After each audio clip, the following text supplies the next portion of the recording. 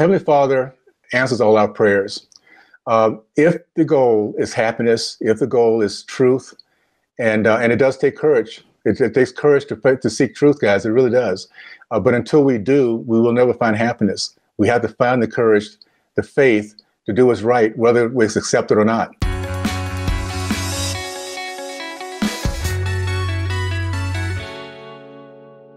Everyone, welcome back to a new episode of Saints Unscripted. We're here with Burgess Owens.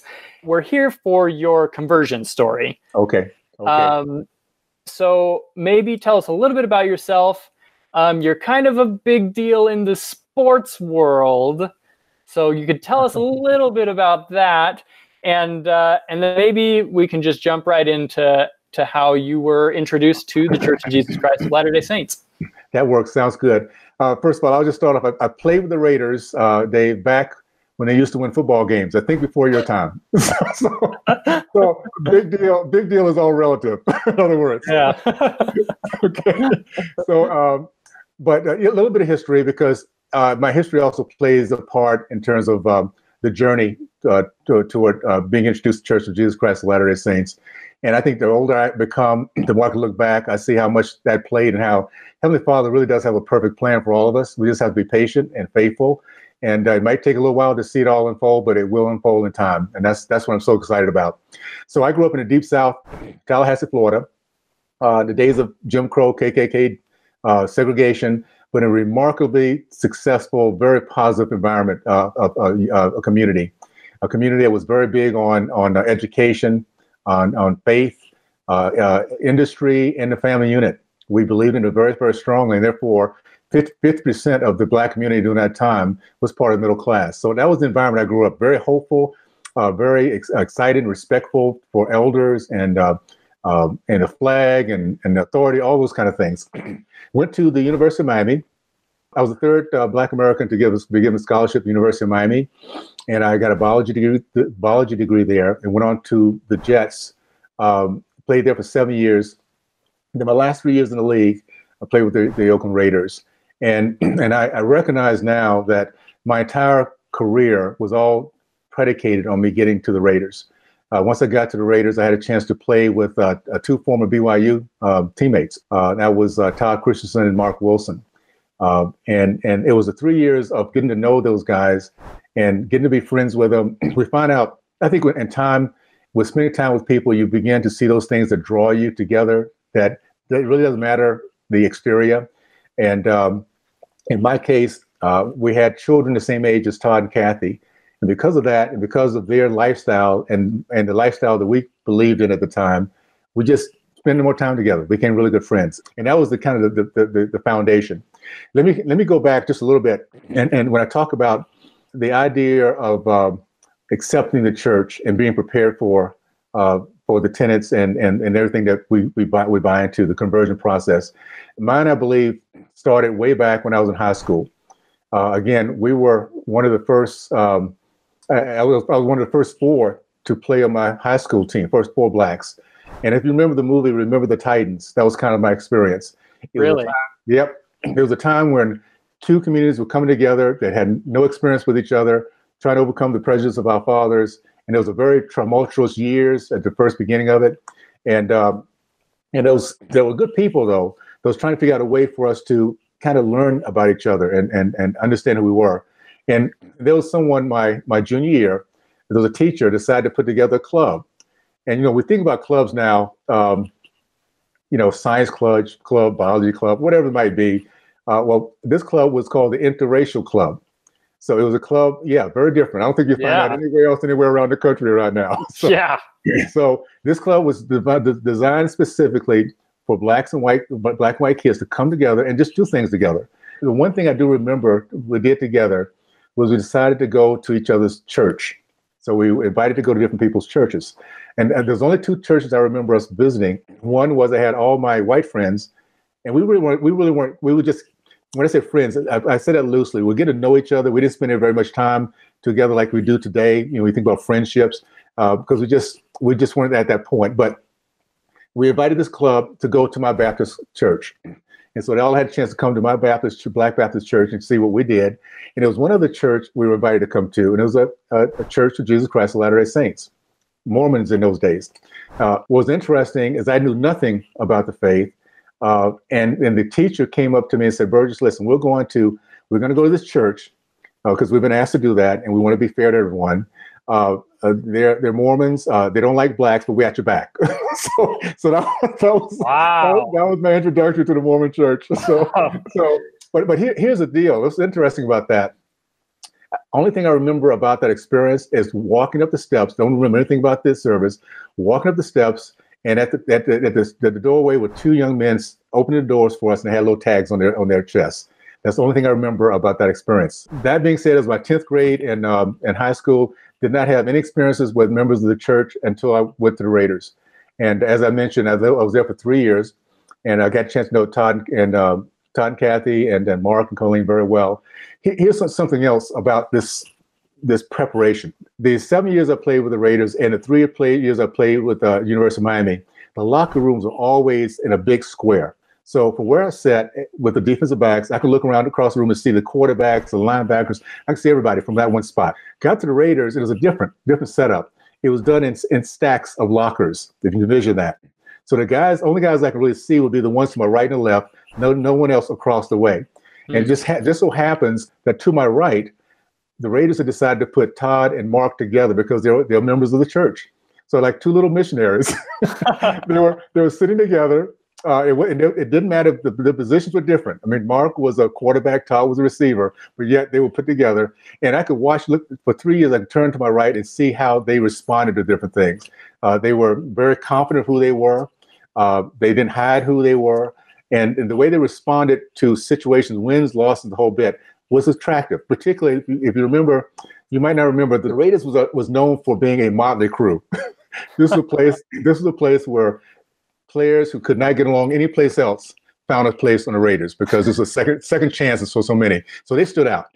The other thing was, of all the teams I could have gone to in the NFL, I think it was 30 at the time, this was the only team in the entire NFL that from the practice field, you can look at the mountains every single day and you see the Oakland Temple. So I had a chance to see the Oakland Temple for 3 consecutive years for 6 days out of the week. And of course, I got to know a little bit, ask some questions. So that was I just want to kind of frame the process, frame the beginning of it. And what I was just talking to one of my best friends just last night, one of the missionaries, and I'll tell you about that in a minute, just last night. And we were talking about how special and unique our coming together was. And it all happened within 4 weeks from beginning to end. And it was a time where we realized that the Lord has his hands all over it. And it's always this case. It's always the case. I moved here to this area and I moved into a place that's right next door, my next door neighbor, who I found out a couple months later is the first cousin of my missionary, who's now one of my best friends. So Lyle and I were able to get back together again real quickly. So just understand, for those who listen to me, there is a perfect plan. Sometimes we don't understand it. Sometimes we get very frustrated. Sometimes it gets kind of lonely, but just have the faith, hang in there, because in the end, we win. At the end of the day, that's what it comes down to. You stay close to the Lord, and in the end, we win. So, okay. So how did this whole thing kind of start in place? I played with the Raiders for 3 years, and it's interesting. I was with a team that was winning. I was a starter on my team. I was respected by the league, making some relative good income, had a young family. Everything from the outside was perfect, but there's always something inside that we're missing if we don't fill it with the right thing. And so my last year, we as a family started looking around for something to make sure that my oldest daughter at the time was 3 years old, that she had something that we can kind of give her some parameters with. And we looked around this whole summer, looked around for different churches, didn't find anything we were satisfied with, and came back to report to camp. And that was the year of a strike, and I was a player rep.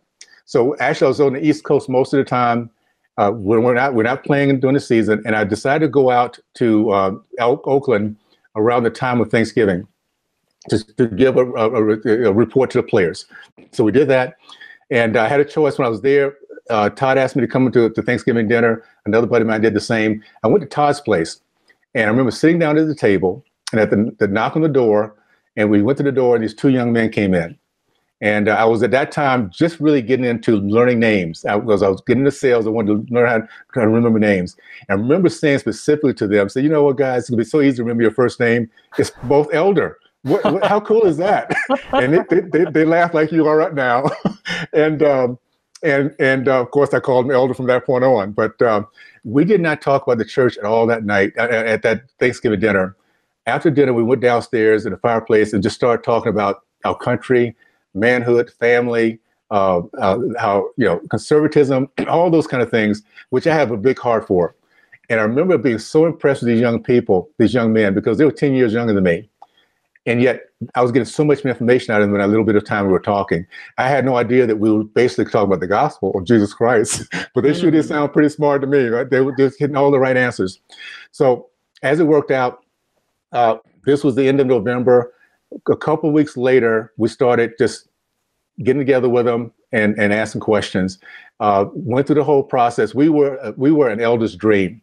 We were the couple that they said, listen, let's get together in 2 more days. And we said, no, let's get together tomorrow. So literally within a month's time, we were committed. We decided to get baptized. And here comes the big problem, the big time. There's always going to be an issue when you make a big decision. And I started questioning whether lack of priesthood years before was a problem or not. And I was having a hard time getting through it.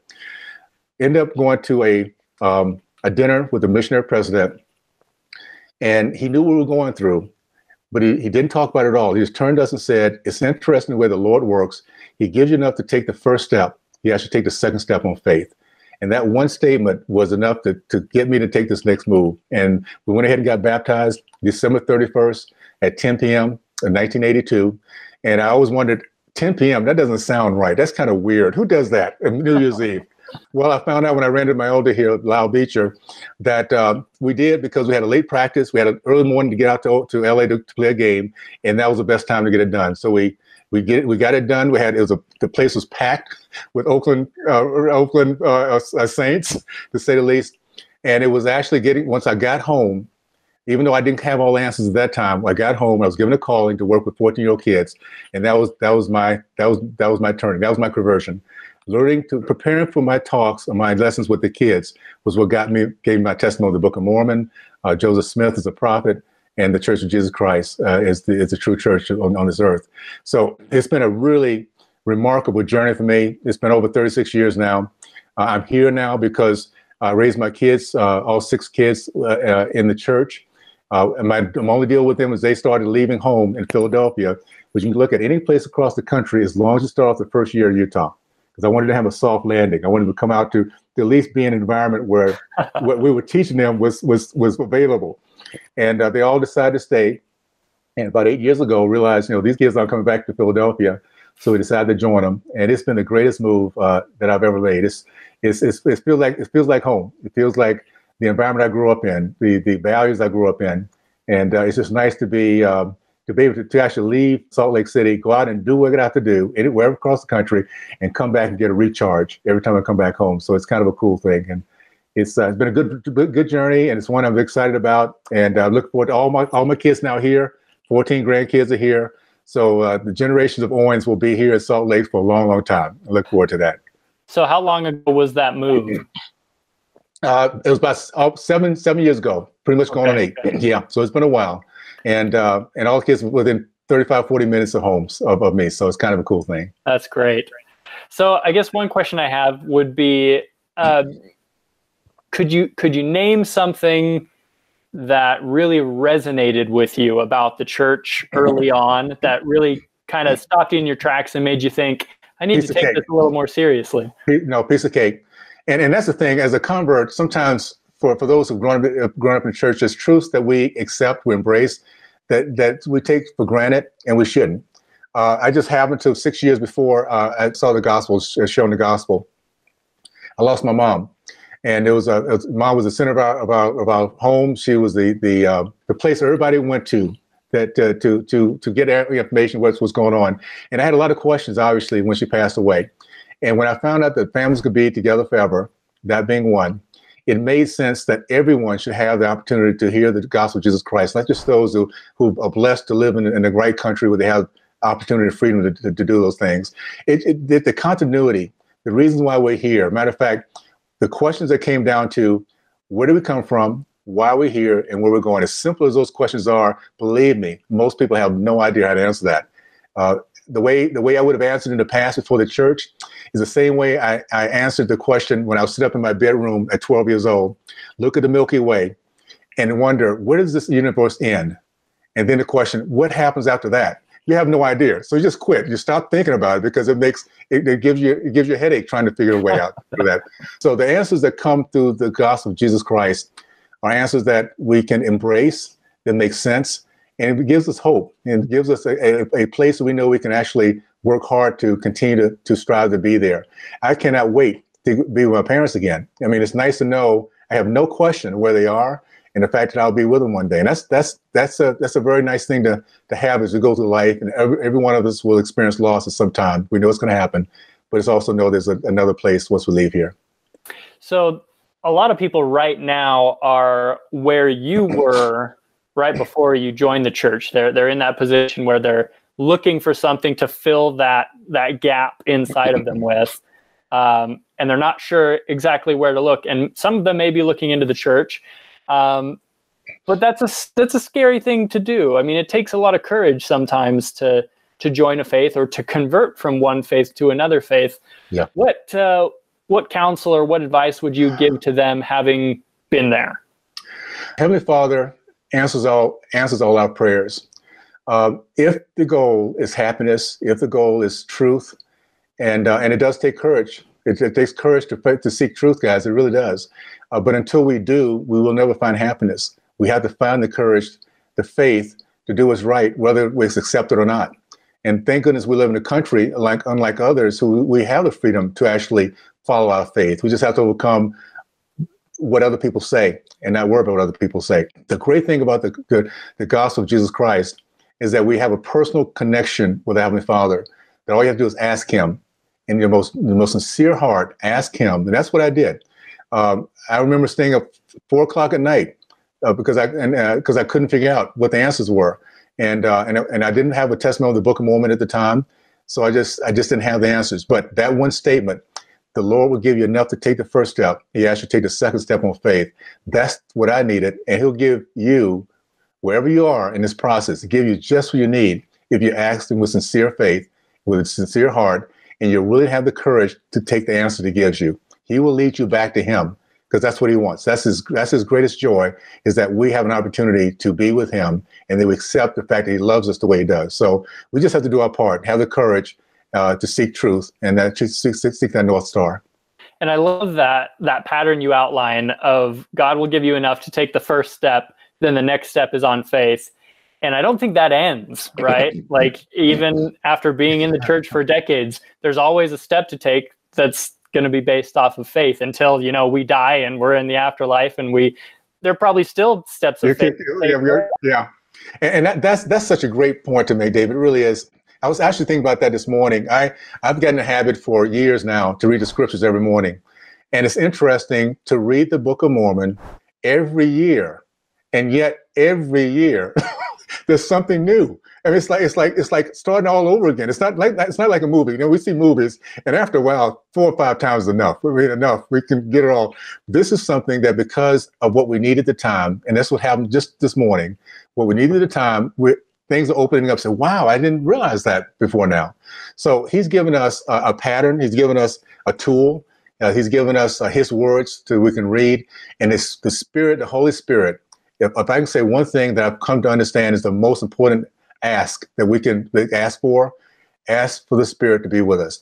If we do that and we work hard, and if we start to feel that it's not, look at ourselves, look at what we're doing, look at what we're looking at, all the things we can do to tweak it.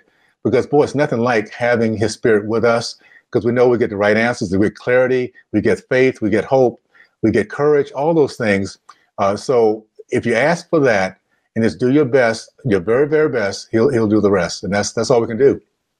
Thank you so much for that, Burgess. Do you have any final thoughts for people? Or I'll just say this. This life goes in a twinkle of an eye. I now know that as I watch my kids grow up, And by the way, if you're in that age where kids are at home, that's a sweet spot. Please enjoy it. Take your time and take it all in, because it goes way too fast. At the end of the day, we come to the end of our life. And what does our life mean? It's our legacy of what impact we've had on other people. If we can make sure our kids have at least the foundation of knowing where they can go when they really do want it, when they really do need it. If you've done that part, that's your legacy.